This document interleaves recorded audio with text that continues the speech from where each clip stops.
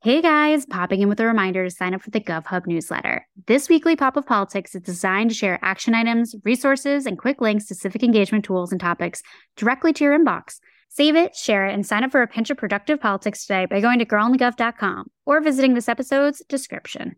Hey guys, popping in with a reminder to sign up for the GovHub newsletter. This weekly Pop of Politics is designed to share action items, resources, and quick links to civic engagement tools and topics directly to your inbox. Save it, share it, and sign up for a pinch of productive politics today by going to girlonthegov.com or visiting this episode's description. Welcome to Girl on the Gov, the podcast, breaking down politics as we know it and removing all the bullshit. Because politics needed a rebrand.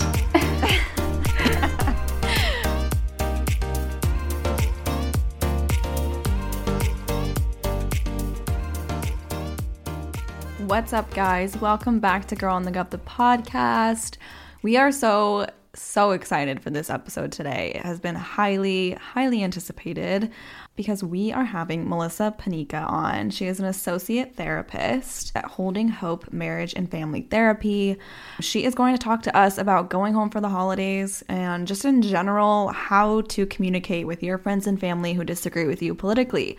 In such politically divisive times, we all, I think, need a lesson on how to communicate productively. And Melissa is here to help us with that. So I hope it's super valuable for everyone listening who are going home for the holidays or who have just been struggling with having friends and family in their life who disagree with them politically and has maybe caused a divide in your relationship.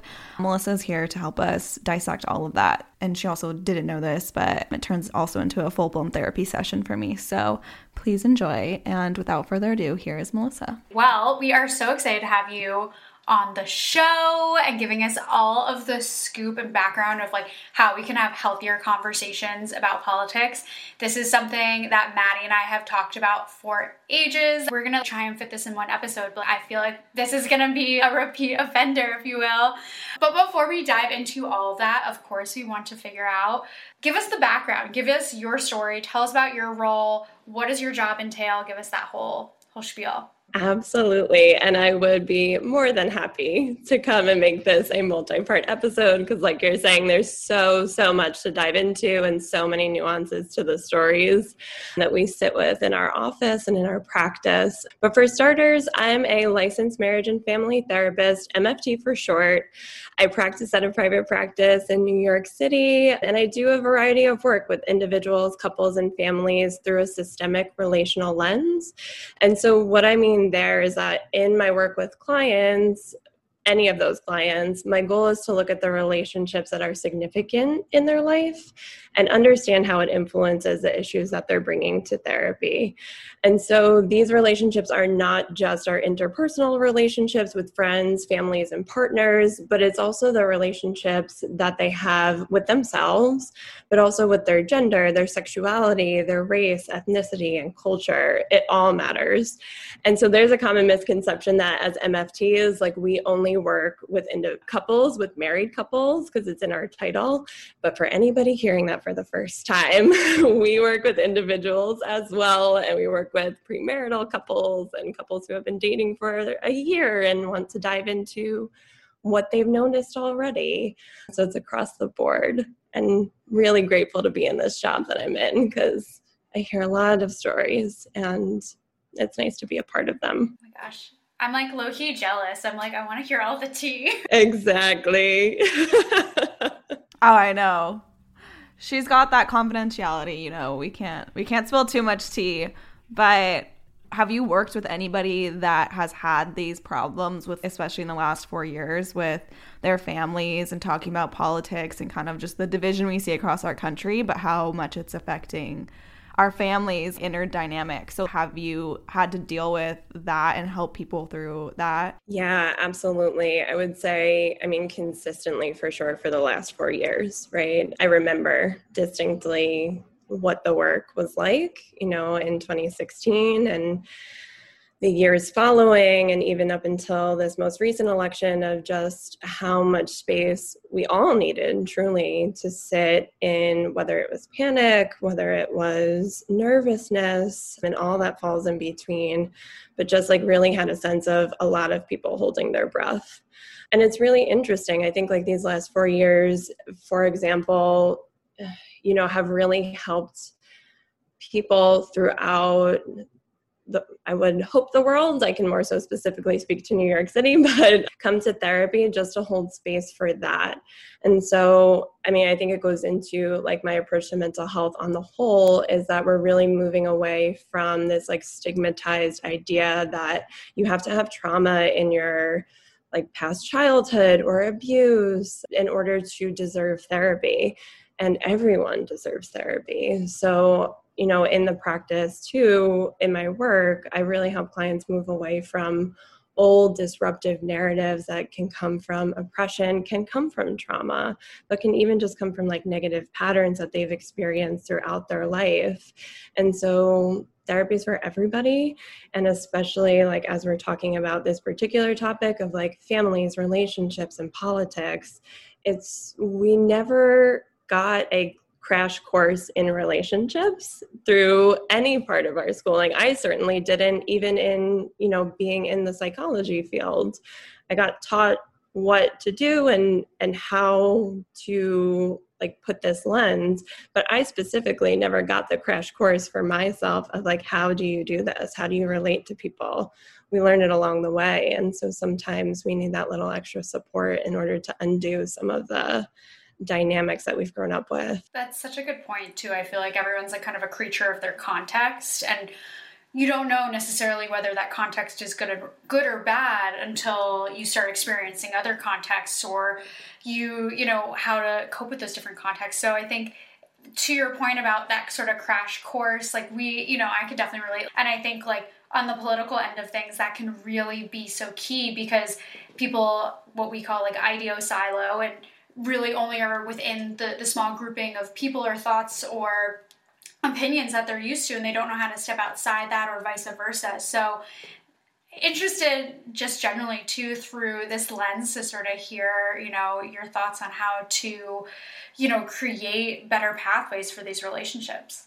Yeah, for sure. And I'm happy to, because I think it's, I'm hoping, I think before we like jump in fully, one thing that I want to acknowledge is I move in this world as a white, cis, heterosexual woman. And I come from a field that has predominantly grown from white voices, but it's beautifully growing.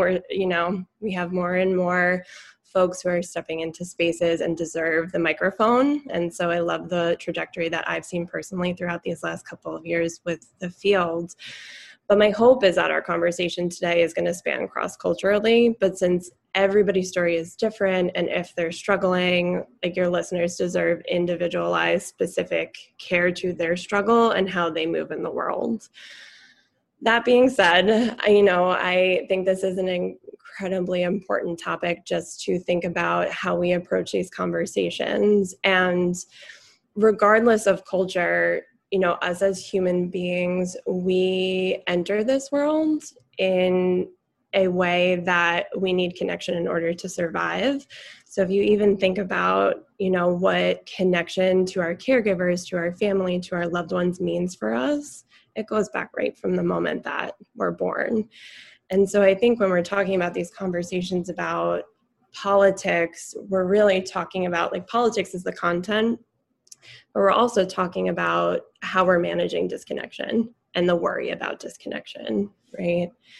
And so I think like when we're thinking about how polarized we feel in the disconnection, that can be really, really scary.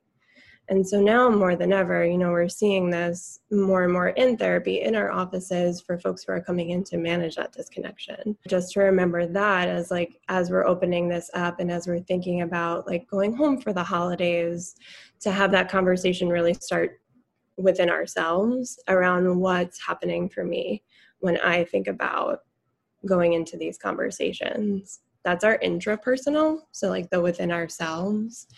And I think it's a really beautiful start to those conversations, even like as we're talking about like pre-holidays. And I know folks have gone through their holidays up until this point, but as we're going into Christmas and even New Year and even next year, right, we are to step back and say, what's happening for me before I even start that conversation? Well, that is the perfect segue to just start then talking about just first this. I think a lot of people have this pre-holiday anxiety when they go home, and especially for people who kind of the holidays sometimes that's the only time of the year you're really seeing your family. And so there's a form of anxiety that comes with that, with just, the basic questions of like, why are you single? Like, what are you doing these days? Like those anxiety questions. But especially these days with the environment we are living in, this topic of politics is very pertinent in our family dynamics these days. So in a time where everything has just become like a hot button issue and pretty divisive, how do you prepare for a tough, mentally draining conversation with your family, especially regarding politics? Yeah, it's a great question, right? Of like, how do I step back and even gear up? I think you're hitting on a really good point of like those. Right now, the hot button topic is politics, but we approach that when it's, why are you single? Why haven't you left your job? Or why don't you have a job, right? Like, why haven't you finished school? Any of those that can really make us feel small when we're thinking about gearing up for like going home for the holidays, to step back. And I think a good rule of thumb is to connect before you respond. And so when we're thinking about going home for the holidays and talking to folks who in our family who may have different political views, is to check that story before we get there, right? So what is the story that I'm telling myself about this person that because of their political views? And there's pieces of that story that are true, right? And it's not to all be dismissed and be like, oh my gosh, I'm just creating a story in my head, but more of like, what is the story that I'm telling myself? And then how am I organizing around that story? So am I sitting there thinking that Uncle Joe is going to immediately put on his red hat and sit at the dinner table and start going off about how this election is fake, right? So even there, you can tell like, what is the story that I'm already gearing up for? Because our body starts to respond to that. Right. So even if you think about this, all right, if I'm creating the really reactive, heightened story, how is my nervous system immediately going to be keyed up as I go there? So even if I were to ask you both right now, like I know for me, when I think about approaching like a really hard topic, even when doing this work, it still happens to me, right? And I check in with my nervous system about how I organize and how I respond even physically to the idea of conflict. My heart starts racing. I start to get hot. I get butterflies in my stomach. So I wonder, like, if I were to just ask you both, like really quick, to take inventory of like what happens for you when you think about a conflict starting. Ooh, that is tough. I honestly, this is going to sound weird, but I just stop breathing. Like I just forget to breathe. And then I realized like a minute later that I've held my breath for a full minute. And I'm like, okay, well, this would have been great if I were swimming. Like, why am I like this? Sam's like, whoa, I can be in the Olympics. Michael Phelps, watch out. Seriously, it's like, where was this skill when I needed it? Like now I think I've aged out. Like Sammy, you did such a perfect thing of like, there's gifts in that. And even from like, if we bring that really down of like our fight or flight system, it's like our nervous system is coded for danger, but there's positive consequences of that too. Like this would be great if I was holding my breath, and it's a nice thing to come back to. But it's interesting, like in conflict, that's going to tee us up wonderfully for swimming. It's not going to tee us up wonderfully for the conversation, because with our shallow breathing also comes a danger response, right? Of like, I'm holding my breath, something's wrong, and it is so okay that that's what's happening. This is our body's way of alerting us of like, something's going on. And so like, I need to pay attention to it. And even when we're stepping back and thinking about like, before I even go home, what is that? Because you might, and perhaps you are going home for the holiday, right? And you are going to approach this, like, how can I check in with myself of when I stop breathing? And how do I remind myself that that's the moment that I need to take the extended breath and make sure, we call it like 4-4-6 breathing. So we breathe in for 4, hold for 4, out for 6, and we start to send our nervous system those nice responses of like, I am okay. It's oftentimes where we can like have the information. I know that when I'm in that place, I can almost like forget the things that I want to say, right? And we forget what we want. Yeah, totally. That's me. I feel like in any time I'm by myself, I'm like, oh, I have like every argument on lock. Like I will destroy anyone who comes for me. But when I'm in that moment, I think I'm also just an innately very shy person. So when I'm in those moments, I just kind of freeze. All my facts are gone. All my like arguments are just like forgotten. And I get nervous, I get sweaty. Sam, you like stop breathing. I feel like I like breathe too much. I'm like, okay.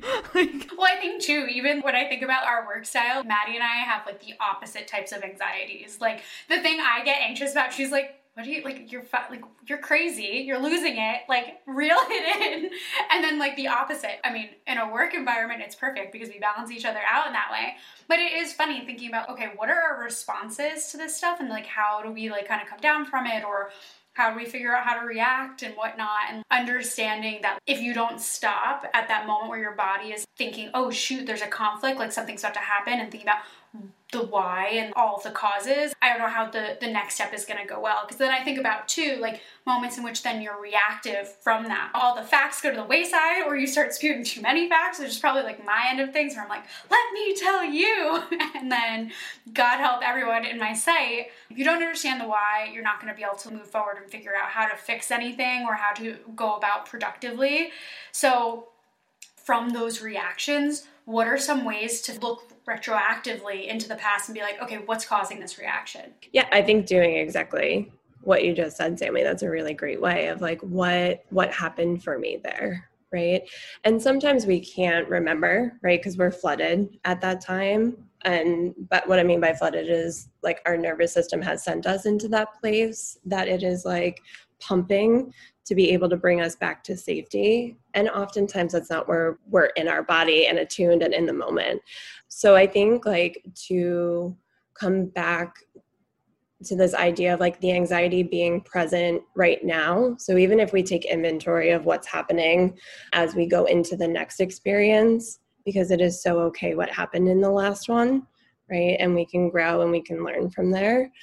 But to know that the anxiety is so normal to be feeling right now, right? And that might be like a really simple, like obvious thing to say, especially as a therapist, but it really is. And especially right now, because we're talking about a lot of things all at once when it comes to politics and this holiday, and especially right now in time of COVID, we're talking about COVID boundaries. And politics are woven through there, right? We're also talking about morality. Am I a good person? Should I be doing this? What's going on?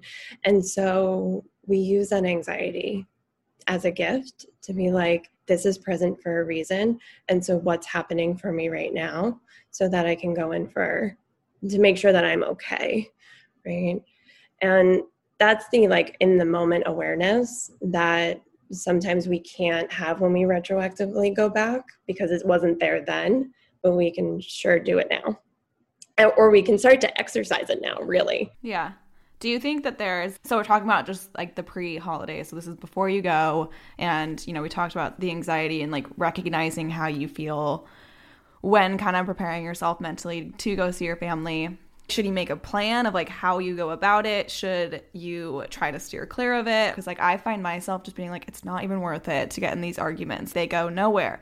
But then at the same time, it's like if we want to ever get to a place where we can all talk to each other and like each other again, we're going to have conversations. So it's this weird in between of, I mean, we'll get into kind of like later how to have productive conversations, but sometimes I question whether it's even worth it to have the conversations. And I don't know if before you go to the holidays, if you should just be like, okay, Maddie, don't get into it. Just don't talk about it. Or if there's some tangible steps to like prepare yourself to maybe like talk about it in a productive way. Yeah, Maddie, I think that's a really great question, especially, and thank you for giving like your personal anecdote to it too, of like, is this even worth it?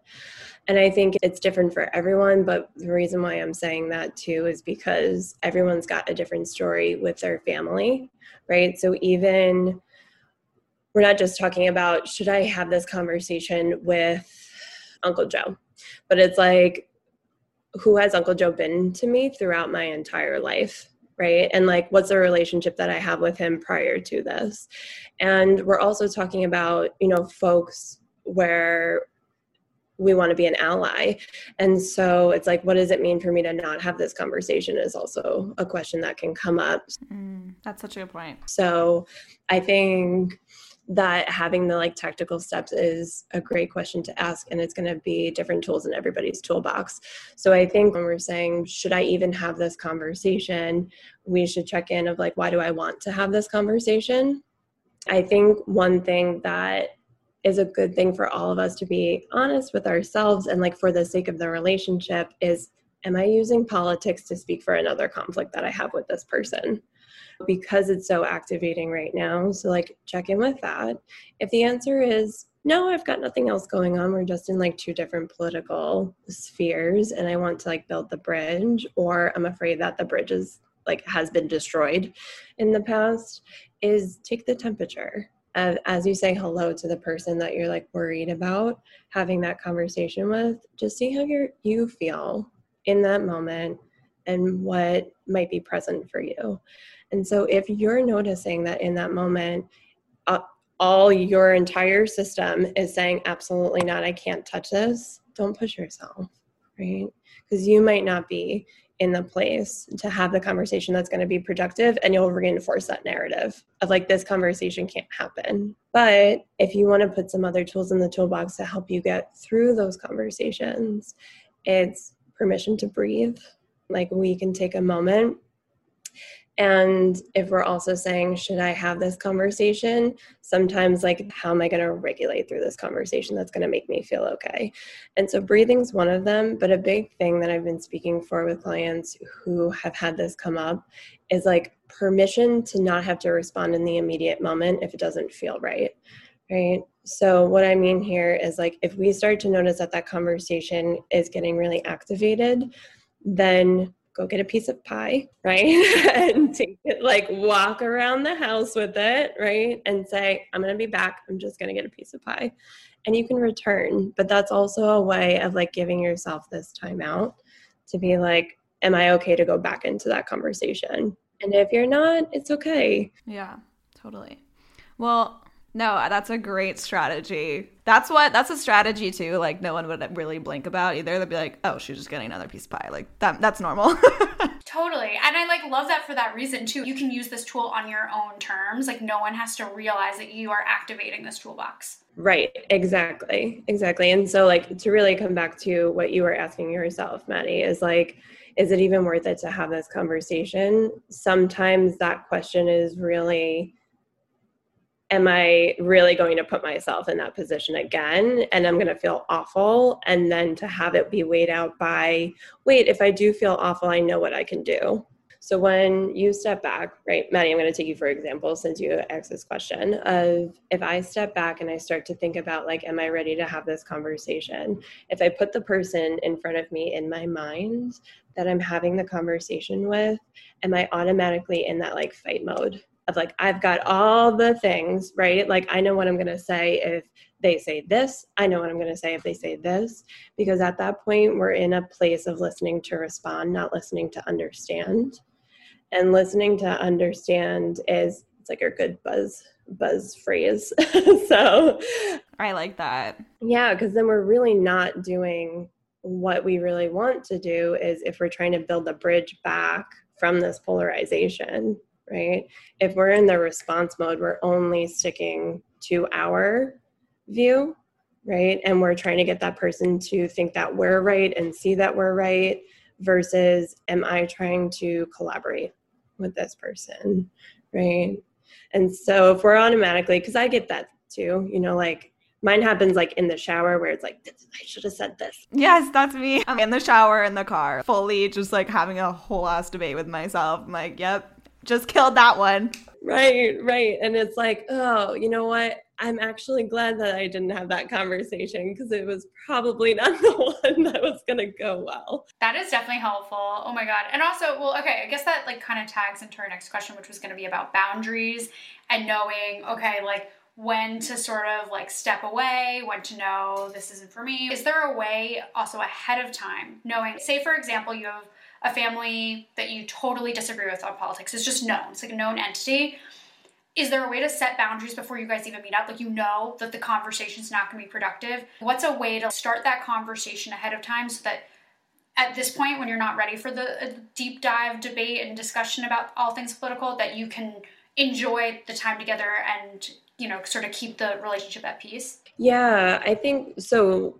When we're talking about teeing up boundaries before we even get there, we can absolutely do this. I think, and this is where it's going to be like so nuanced for different families and also for individuals with like what they're hoping to do and how they're hoping to show up in their family system.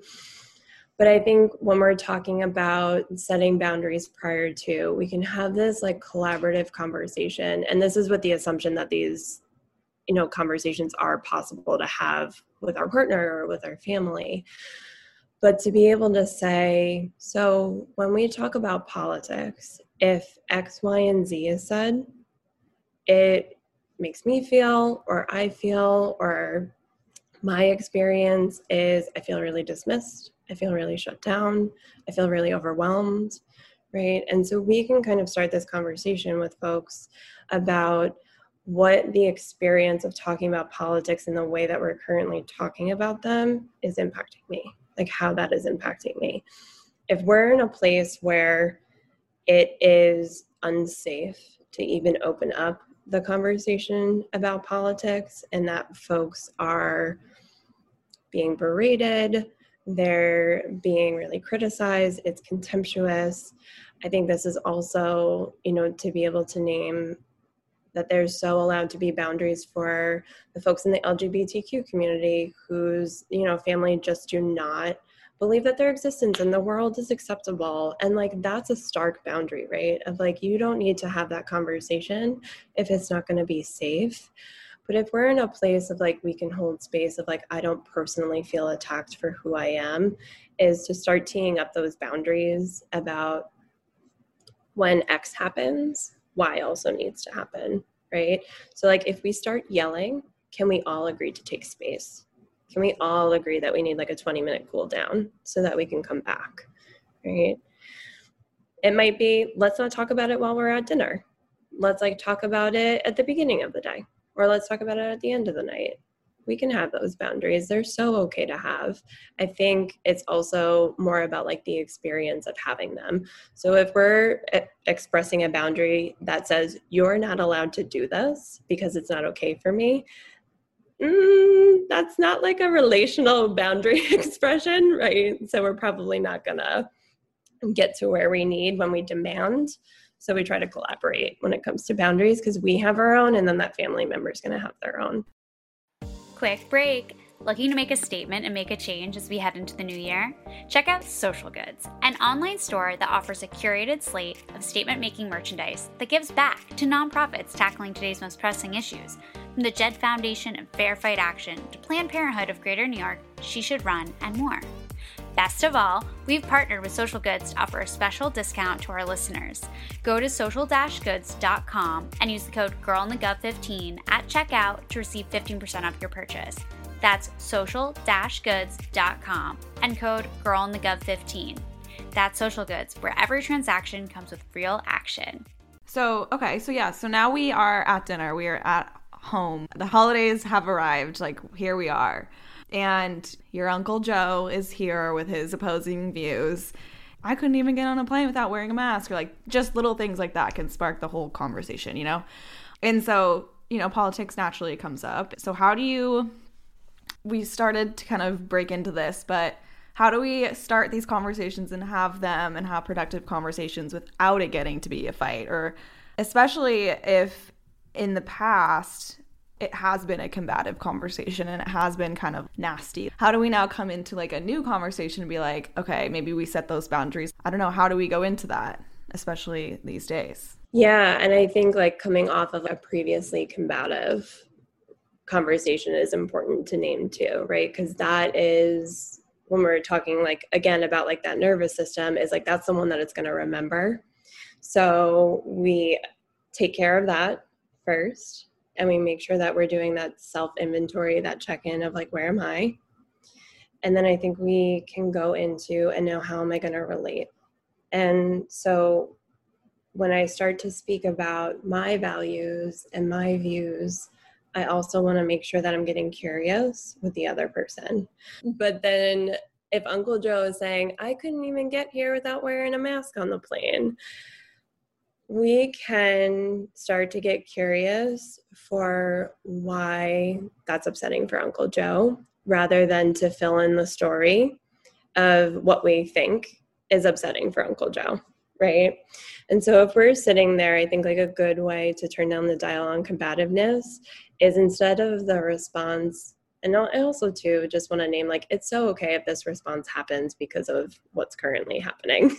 But when we're talking about how to change it, you know, to not say, of course Uncle Joe doesn't want to wear a mask because he blah, blah, blah, blah, blah, blah, blah, right? And the whole story there that we fill in, because our brain is a beautiful thing and it's going to fill in gaps of information.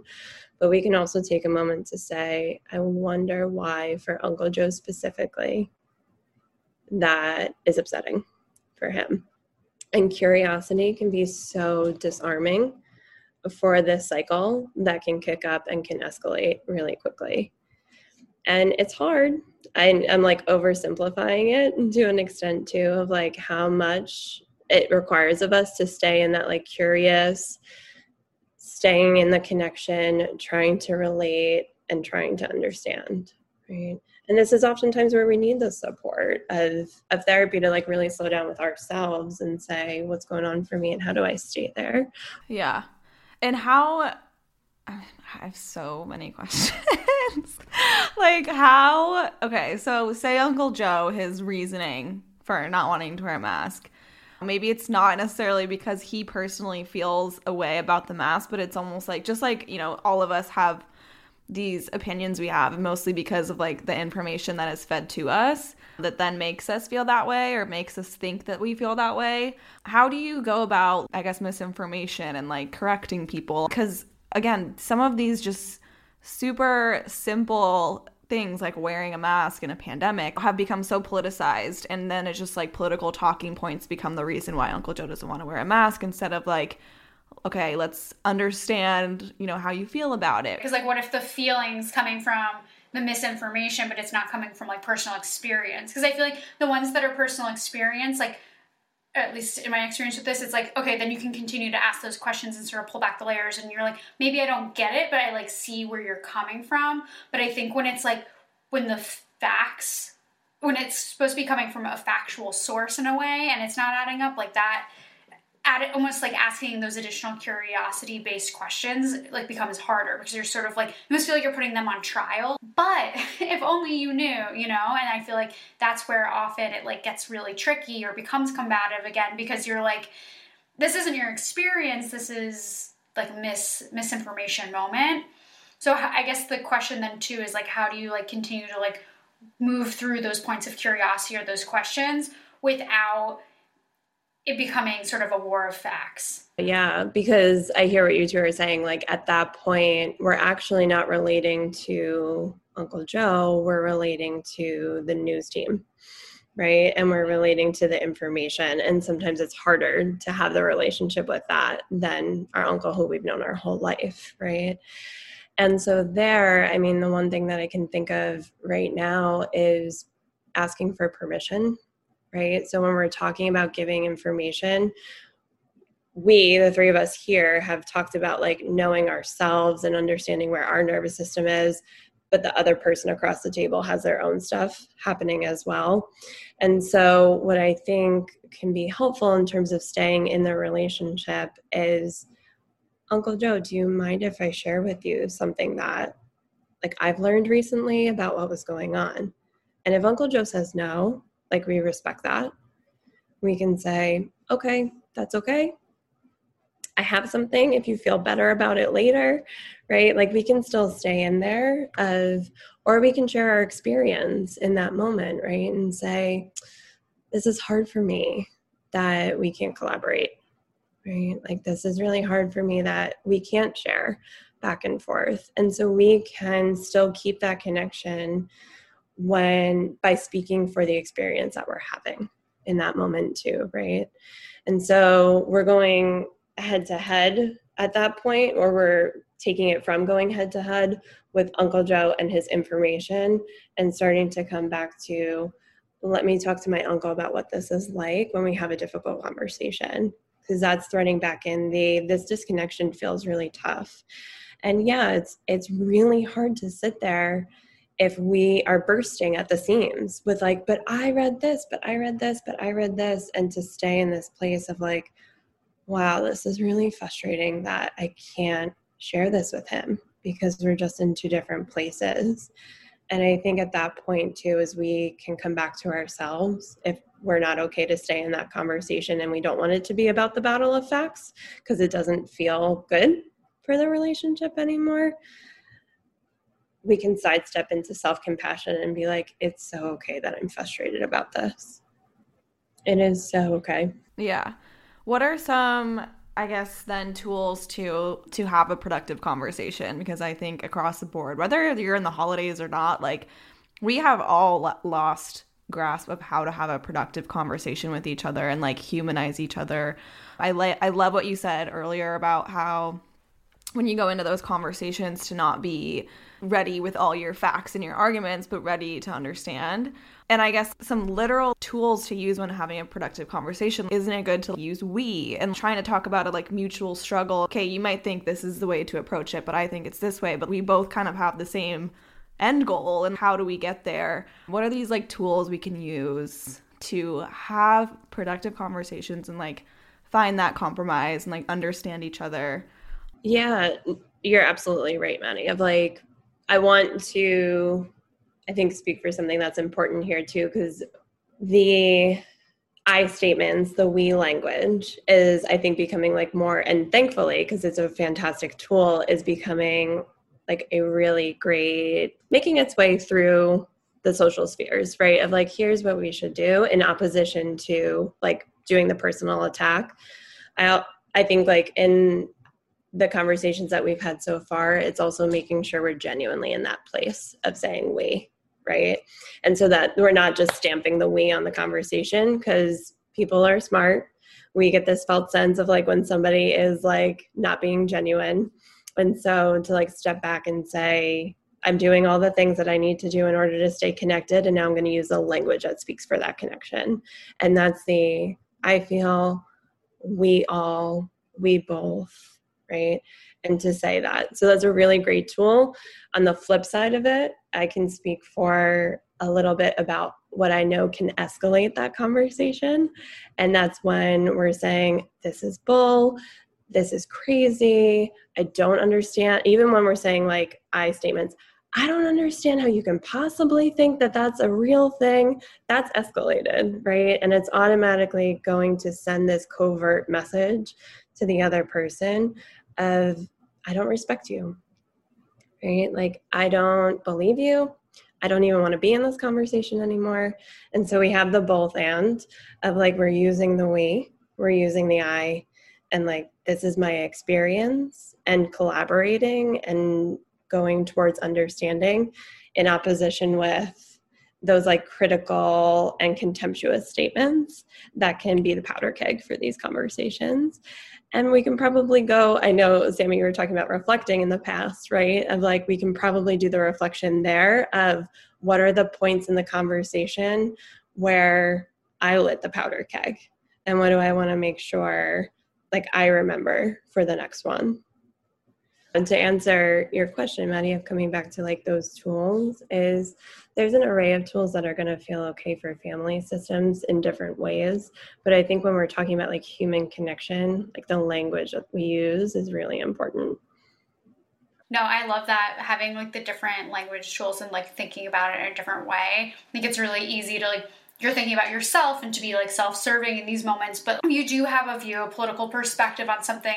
It doesn't just involve you. It does involve a larger perspective and a larger grouping of people in general, first off, and then therefore it does impact who you're having the conversation with as well. It is a more than one scenario with a little more than one essentially end goal and such. So I think it's really interesting to think about using we and thinking about the whole, because the conversation really is about the whole. It's not about the I. So that kind of transitionary thought is really interesting of like how to go about it. However, I do have a question. So say, okay, you're sitting there, we're back at the table, right? We're like, oh my gosh, Uncle Joe, how are you doing? Like, how's your like December going? It's cold. Okay, good, whatever. You get past that, and then they bring up something political. They're the ones, they start this like a whole circus of arguments. How do you bring it down? You're like, okay, you know what? You even reflect a little bit. You're like, this is not the moment for me to have this conversation. This is not the safe place and whatnot. But you want to bring it back down so that things can move through the night, the week, whatever it is smoothly. How do you de-escalate that situation? There's like physical science about what it takes for and this comes from the Gottmans, if anybody wants to do some like side research about when we're in an interpersonal cycle, about how long it takes once we've hit that threshold of fight or flight to come back down, and it's 20 minutes. And like, we are not going to be able to engage at 5 minutes if our system is flooded. And so I don't think like at that point in time, it's probably, you know, the best thing to be like, I have this research that right now we are all in like our flooded nervous systems, but we might be able to speak to the experience that we're having in like a more personal and relational way of like, guys, I need a breath. Can we all take a breath? Right? And so I don't know, feel free to like ask me more questions there, Sammy, too, but about like what it is that in that moment you might need. But it's also, I think as we're watching a conflict happen, and even if we're a part of that conflict before our eyes, like breathing is such a reminder for our body that like we're alive and we're okay. And so it might seem so simple, like really, we're just going to take a breath there, but truly of like when we're all of a sudden in that place where we're watching other people escalate and we're getting escalated, everybody's in that place of listening to respond. We're not in the listening to understand place. So if we can be the guide coming back to say like, this is what I think I need right now. If anybody else needs it, I'm going to put it on the table. I think that's really smart. Sometimes it's like the simpler, the better. You know, it doesn't need to be necessarily super complex way of like, okay, I'm going to assign this role to this person to de-escalate. I'm going to assign it to this person. We're going to have like this whole, you know, interrelated conversation and try and bring it down that way. It's sort of like, here is an option. I'm giving it to you guys. Do what you want to do with it, and then we'll take it from there. And I think also too, and maybe this is just a little bit of an American thing, but we are pretty independent, you know? I mean, we could like really get into like the political ends of like how people perceive that. But people don't like to be told what to do. The authority factor is so huge. And so I think a strategy like that is really good for our listeners to understand. It's like you can provide the opportunity and still allow people to make their own decisions. No one has to be forced to have a conversation or to back away from one or whatever they want to do. But you've provided them something that they can work with. Right. Sammy, that's brilliant of like the difference between and how we react as humans who value self-autonomy to be like, you need to take a break is not going to be the relational thing there. It's going to be, let me interrupt because I need the break. And let me, if somebody else needs that, that's like opening up the window for permission for somebody else to do that. And it can just interrupt that cycle in that moment too, right? It can just be the pause button that people might need in order to make their own decision to de-escalate. Yeah. And when the conversation got heated to a point where people probably got offended, how do you go about kind of that post-conversation? Should apologies be made? Especially though, how do you apologize for something that you believe so like firmly in and that you're still offended that that person thinks that way? How do you move forward from that? And even if you get to a point when you are like, okay, we aren't going to agree. We tried, we gave it a shot. How do we move forward and keep respect for each other? Just move forward in a healthy way if we're not going to agree politically. How do we move forward, especially when now people are so passionate about what they believe politically? Yeah, I think so. The apology factor, right, is sometimes we can feel like apologies are taking away from our sense of self, right? And even be that I'm admitting that I was wrong. I'm admitting that I did something and I truly don't believe that I did anything wrong. And so therefore I'm not going to apologize, right? That can be like the track that apologies take. And especially when it comes to like differing views and how those differing views might not play nice on the playground with one another, is we don't necessarily need to apologize for our view and our value, because that might be like abandoning our sense of self in that moment. But we can apologize for the fact that it's creating conflict with another person, right? And so it might not be, I'm sorry that I feel this way, I was wrong, because that's taking away from us. We're abandoning self perhaps in that moment. But to say, I'm really sorry that we're not on the same page. It doesn't feel great for me either. Right? I'm sorry that we're at odds with one another. I'm sorry we got heated before. I miss you this year. And I'm sorry that this was the conversation that we had, right? We're apologizing for the impact on the other or the impact on the relationship, not for believing in a value that feels important for us. So apologies can be that we're admitting that we're wrong, and they can mean and acknowledge the impact on another person and the hurt that we've caused. And they can speak for the distress between you and another person. And there's so much to apologies. I like that. It's like the external shell that everything's laying on top of, and like trying to figure out a way to like repair the shell before you can even get to sort of the meat of the conversation, which I think is really interesting. However, transition. So, okay, that's like Uncle Joe. We're like, we've known you our whole lives. This is like the story. Like we know kind of where they stand. But like, let's transition to new relationships. Okay, so you're dating. Now I can't think of like another name besides Joe. Oh my God. You're like, okay, you're new to the family. You are meeting the parents for the first time, or maybe you've met them before, but it's like first holiday with them. You are the newbie, new kid on the block. And you might not agree. Likely some type of political conversation is going to arise. How do you handle that? Do you just stay out of it? Is that your best bet? Is be like, okay, like let me just go like put some armor on and hide here? Or is it like you should engage? Are there any recommendations there? Yeah, for sure. I think the overarching there is it's the collaboration that happens with your significant other prior to going, right? So when we're talking about being the newbie on the block and we're entering into our partner's family system, we have to remember that our partner has an entire history with their family system before we've even entered the picture. And so even to speak for a little bit of personal experience, my husband and I, we have really different communication styles in our family systems. And neither is right, neither is wrong. They just are different. But because they exist and because they're different, it means that we have different ways in which we want politics to be addressed in our families.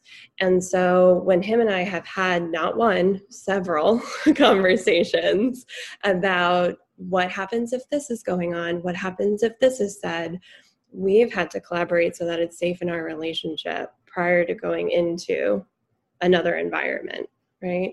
And so now more than ever, this is what we're seeing a lot of in the MFT world, is couples coming in to like build that alliance with one another, because it might not be so much of they differ on political values, but they differ on the ways in which they want politics to enter into the family dialogue when we're all around, right? And that's so okay, but the safety that comes from that allyship is going to extend into those conversations when they come up, when we're at our new potential in-laws house, right? And so when we're talking about like the dialogue that we have with our significant other, we really do want to make sure that we're respecting where they're coming from. And so even just, to step into that transparency of like, as my husband and I have collaborated, and he's told me that in order to feel respected, in order for him to feel safe, that he's not stepping in to his family thinking that there's going to be a conflict between myself and his family, which I don't want either, right? But in order for him to feel okay, the moment that he and we get there, that safety starts to happen in the conversations that we have. And so although he's going to have his, list of, hey, this is what I would want if X, Y, and Z happens, I need A, B, and C, but I also have my boundaries as well, right? So I have, if this gets brought up, I don't know if I can't not talk about it, right?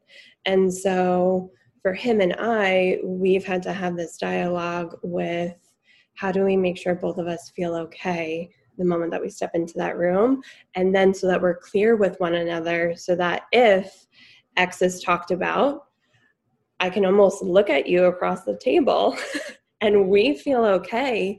And that's honestly sometimes a sense of security that our nervous system needs of like, I've got me, we've got each other, and like we're okay because we know what we need in this moment. And so if we have that dialogue in which things are really clear, and again, this is with the assumption that we can have that conversation in our relationship. If not, that's where support is a beautiful thing to introduce. But we kind of have the script then at that point that creates a lot of safety. And so that when we do go into that moment of, oh, this is now, I'm hearing something that is queuing me up to, should I engage or not? Right? It's not a matter of like, should I engage? Yes, no. It's should I engage based off of the conversation that we've had, right? And like what we have agreed to together. And that can be distressing for us as well, right? Like if we're respecting our partner's boundaries in their family system, and it might not fully be jiving with what we would do if we were in our family system, we also deserve that break. To like step away and be like, I'm okay. And it might be something that evolves over time. Yeah, absolutely. Especially like how close you become with that family or not, or in what capacity. And like, but I think it's a really good point thinking of it's like, okay, they're an entire system. They, from every element, from communication to how they operate on, a day-to-day basis, like literally who goes and gets the groceries, like every little thing is a part of like a system that they've grown to understand and be familiar with. So you are like the new thing and the new like entry point essentially. So it's like you have to figure out what is necessary before you even step in there. So it's the preparation game for the long game is what I'm kind of interpreting as. Yeah. Well, okay, so transitioning to talk about kind of this new political chapter we're going into. It's kind of post-Trump era. I have just like a first question about right now, this transition, like since the election results have come back, my parents have conservative or Trump supporting friends and family who kind of since the election results, they haven't really heard from. They just kind of like gone like black as far as communication goes. How would you suggest people reach out to those friends and family that they are normally very close with, but right now it's this awkward time, because there's also this interesting kind of like political mourning that happens like for both sides when something doesn't go your way, especially in an election. Obviously it happened to Democrats in 2016 and now the roles are reversed. But how do we reach out in a way that's sometimes it can be like maybe feel like patronizing if someone's like, hey, let's talk about it, seem like you're rubbing it in their face in any way. How do we productively reach back out to those friends and family who are going through this political mourning time and A, just acknowledge it, but B, kind of like move forward and promote like having an open mind and like maybe coming together and like seeing what could happen in this new chapter of this new presidency or whatever it is. How do we do that? How do we go about that? I love that you're calling it like political mourning. I think that's such a beautiful descriptor of like the heaviness that anybody can feel following an election. And to almost give space for that grieving time on one hand, right? And like understand that the space is being used for that reason. And so I think that can interrupt the like personalizing piece of it that we can make about like not hearing from folks and that there's distance present, but to also like build that bridge back, right? Of like, what do we do to like make the outreach? And there's a beautiful concept of willingness that can come forward here too, right? And so just to know that I'm willing to make this outreach, right? I'm willing to build this back. Like, I'm willing to talk about it. I'm willing to address it, because the willingness there is what moves us forward. Right? With anything, right? We're talking about politics now, but it's like the willingness after a fight with our significant other to say, "Are you okay?" Right? And that willingness is saying, "I want to reconnect again." And so to not get into like this patronizing thing of like, "So let's talk about it." I think we can also name the reason why we want to talk about it, because that's at the heart of that, right? Like, the willingness to reach out is also coming from a place of, I miss you, I want to connect with you. And so I want to address this because I know it's been a hard year for different reasons, the election being one of them. But I want to talk about this really uncomfortable thing because I want to feel connected to you again. And that will take on its own language with everybody. Nobody needs to go into their family systems, or like your parents and their friends, like, don't need to use my words there. But in terms of when we step back and say, why do I want to build this bridge back? And, if our answer is because I really want to rub it in their face, like, not the best way of re-engaging. And that's not what we're trying to do. But if we're saying, I really miss the connection that I feel with this person, politics aside, and I'm willing to show up for that while also staying true to myself and making sure we don't just sweep this under the rug, that's a beautiful balance. But I think to like soften it so that it's not taking on that like patronizing way is to name why we want to. Like, the whys behind that is always so informational and so important. Yeah, totally. So then just talking about this next chapter. So now we are in this place. We have a president-elect who is just proposing totally different things. We're in this new chapter. And our representative's role is very much to not be divisive and to unite us and represent everyone regardless of what party you're in. And so again, our president-elect Joe Biden has definitely made like unity a big priority for his administration. But it's not just up to our politicians to unite us. It's up to us as individuals as well to stay united and not further any political division. So what are some things that people can do to work on uniting these relationships and not furthering this divide? Because again, it is totally a big part up to our politicians, like who is in office, but how do we do it on an individual level? Yeah, accountability is a really big piece of this, as well as self-compassion and compassion, right? So when we're talking about accountability, we're talking about President-elect Joe Biden, Vice President-elect Kamala Harris, right? So with them having a big stance on unity, yes, we want to hold them accountable. And I also think that when we hold them accountable, it's also creating safety within all of our relationships for folks who might not have supported them and might not continue to support them too. But even politics aside, this balance between compassion and self-compassion and accountability in our interpersonal relationships create a nice balance of safety, because I'm going to give myself the compassion for any of my imperfections, because we all have them, and ways that I may have shown up in the past, but I'm also going to acknowledge that and move forward. And that's the accountability piece too, right? So I'm going to make sure that when I show up in these conversations and when I say that X, Y, and Z political value is important, that I also call out when that's not happening, and also being honest with myself of, I'm not okay with this, instead of doing I'm going to stand behind my candidate no matter what, right? Because we can kind of get ego organized around that as well. But I think that when we're talking about mending this fence too, that having that balance of, I'm going to be compassionate to the other for still what they believe in, also compassionate to myself for the ways in which I might have lit the powder keg in the past, and also hold accountability for what's happening going forward. Yeah. It's so interesting. I feel like it's so easily said than done, right? I just think about how roles were reversed 4 years ago and just throughout the last 4 years.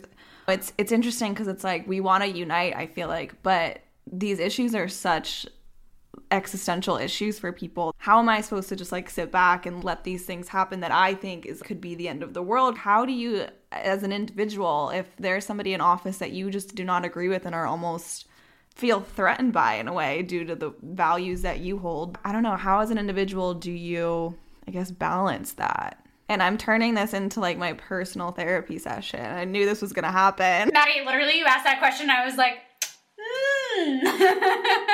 Yeah, Sam was like, yeah, say more. Which is absolutely fine.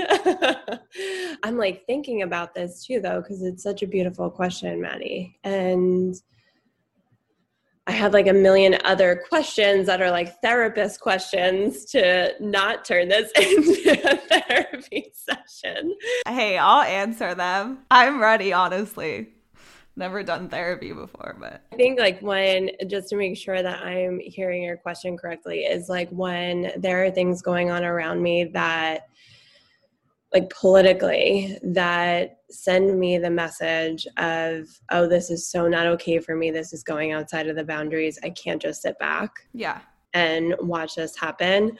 I guess I'm curious of like, are we talking about the economic policy that like makes us uncomfortable and we don't feel like is going to work in our favor? Or are we talking about, similar to what I was saying before, like the policies that are being put in place and feel like they are truly infringing on who we are as a human being, right? I think there's a different conversation. No, and I think that's actually a good, I mean, definitely correct me if I'm wrong, I'm not the expert here, but I feel like that could be a good way to check in on yourself and say, okay, like I feel these things are existential to me and I can't just sit back. Maybe it's a good exercise to like check in on yourself and like think about how those things actually affect your life. Maybe that is a good exercise to like actually break down each issue and be like, okay, do I need to feel so strongly about some of these things? Like, because at the end of the day, are they actually affecting me on an individual basis? But then I'm like, a big part for me, at least in my politically woke time on this earth, none of these things have really actually affected my life. And I mean, some things have, but at the same time, my views are so strong because I care about the people who are being affected. So it's like this weird trying to prioritize issues. I mean, that's something we've even talked about on this show just in general. When you're going to vote or something, to really sit back and break down everything and prioritize them and figure out what they mean to you. Right. You're hitting on something that I think is really important. This might not be personally happening to me, but it's happening to the people that I love. Is this just something that I don't like? Because the answer might be, it doesn't actually directly impact me, but it impacts people that I care about and I want to show up for them.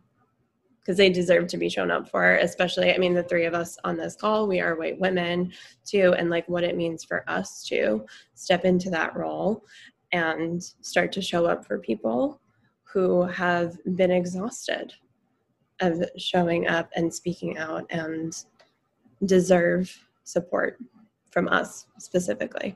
I feel like also these days, the way people think politically and your political views and whatever party you identify with has started to affect how people think what kind of person you are and whether they want you in your life or them in your life. I don't know. How do you navigate that of like, okay, this person does not think the same way I do, but again, these are such like existential issues to me that it does affect the way I think about you, because if you don't care about these things or like the well-being of other people, what if I don't want people in my life like that? Like, how do we navigate that and break that down? It is a really big thing right now. And I mean, when I take a step back and like look at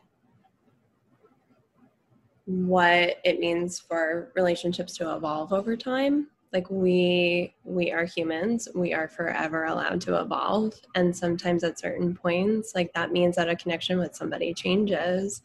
However, at the same time, we can say there are things beyond the politics that I want to stay connected to this person with and for, right? And just weighing that out as well.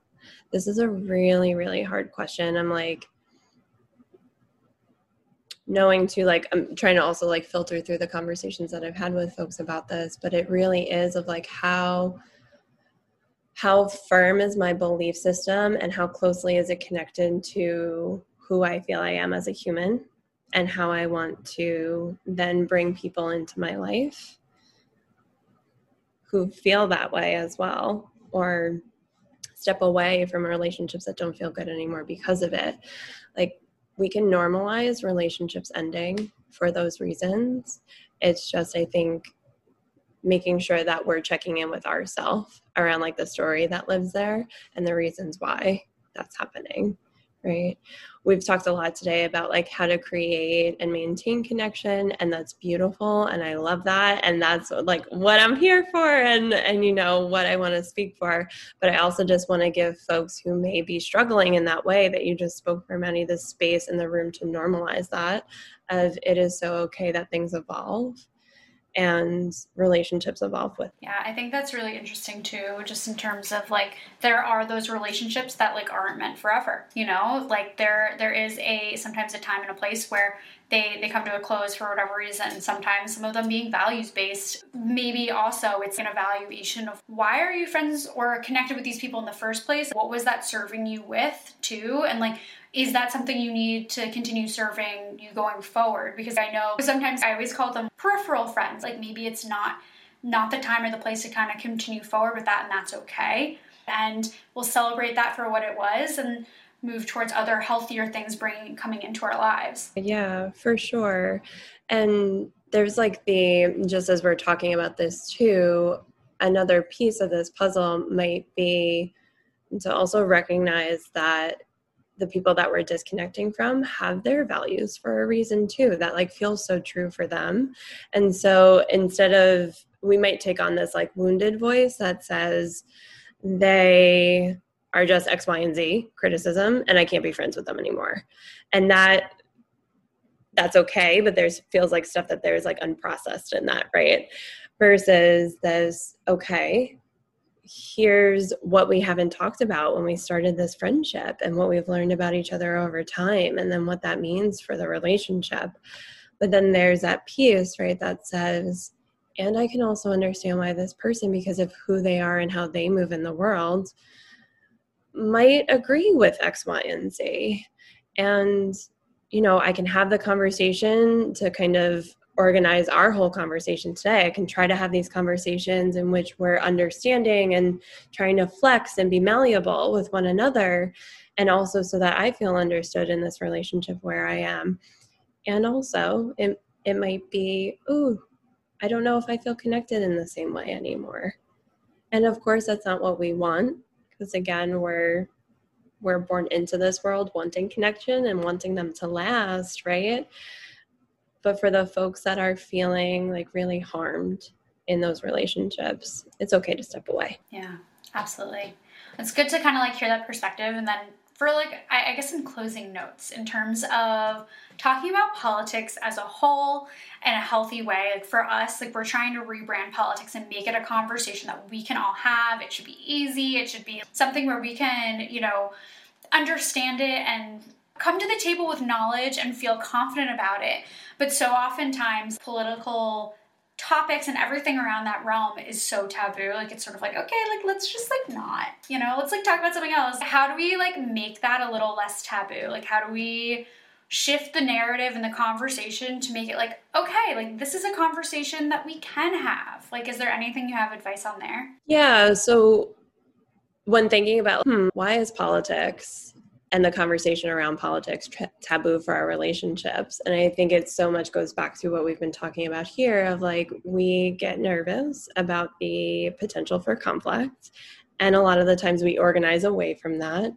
Then I think for some folks, certainly not for all, there might be this piece of, and which is why truly I'm grateful to you both for doing the work that you're doing about rebranding it.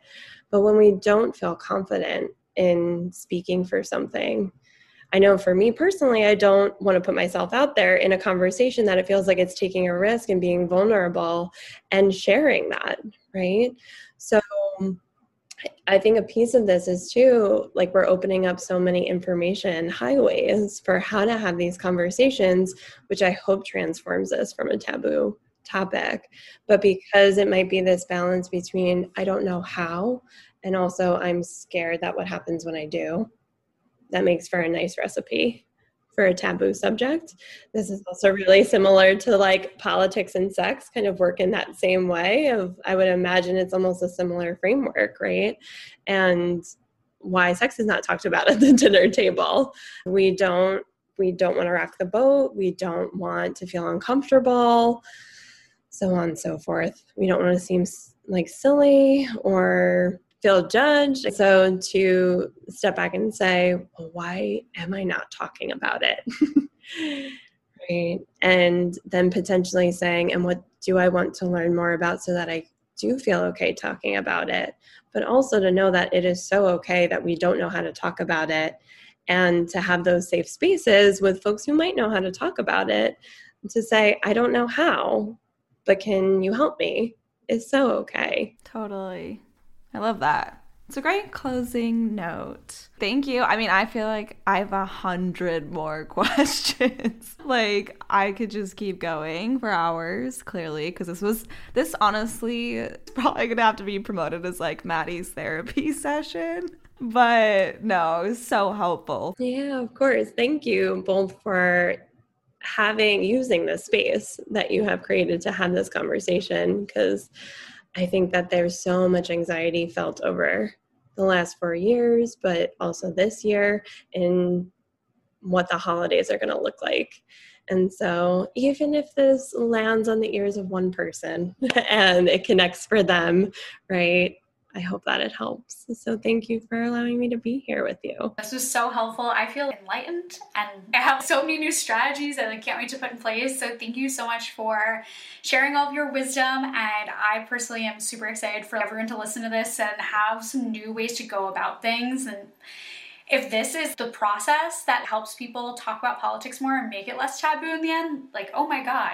We are solving the division in America right here. This is the bridge, yeah. Thanks for tuning in, guys. We will have an awesome new episode out next Wednesday. We're going to recap all of the crazy things that happened in 2020. So don't forget to tune in. Of course, make it easy for yourself and subscribe so you get those reminders. And of course, leave us a review, maybe rate us as well. You know, we appreciate it. So we'll see you on the other side. Toodles.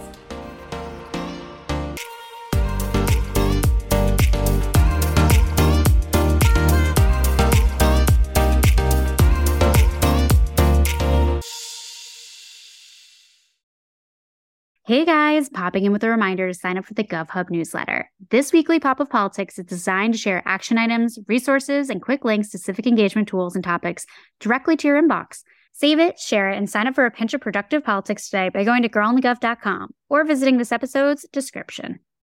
You know how to book flights and hotels. All you're missing is a tool to plan the travel experiences you'll have once you arrive. That's why you need Viator. Book guided tours, activities, excursions, and more in one place to make your trip truly unforgettable. Viator has over 300,000 travel experiences to choose from. Everything from simple tours to extreme adventures and all the niche, interesting stuff in between. So you can plan something that everyone you're traveling with will enjoy. Real traveler reviews give the inside scoop from people who've already been on the experiences you're considering. So you can plan with confidence. Free cancellation helps you plan for the unexpected. And 24/7 customer support means you can travel worry-free. Download the Viator app now and use code Viator10 for 10% off your first booking in the app. Find travel experiences for you. Do more with Viator.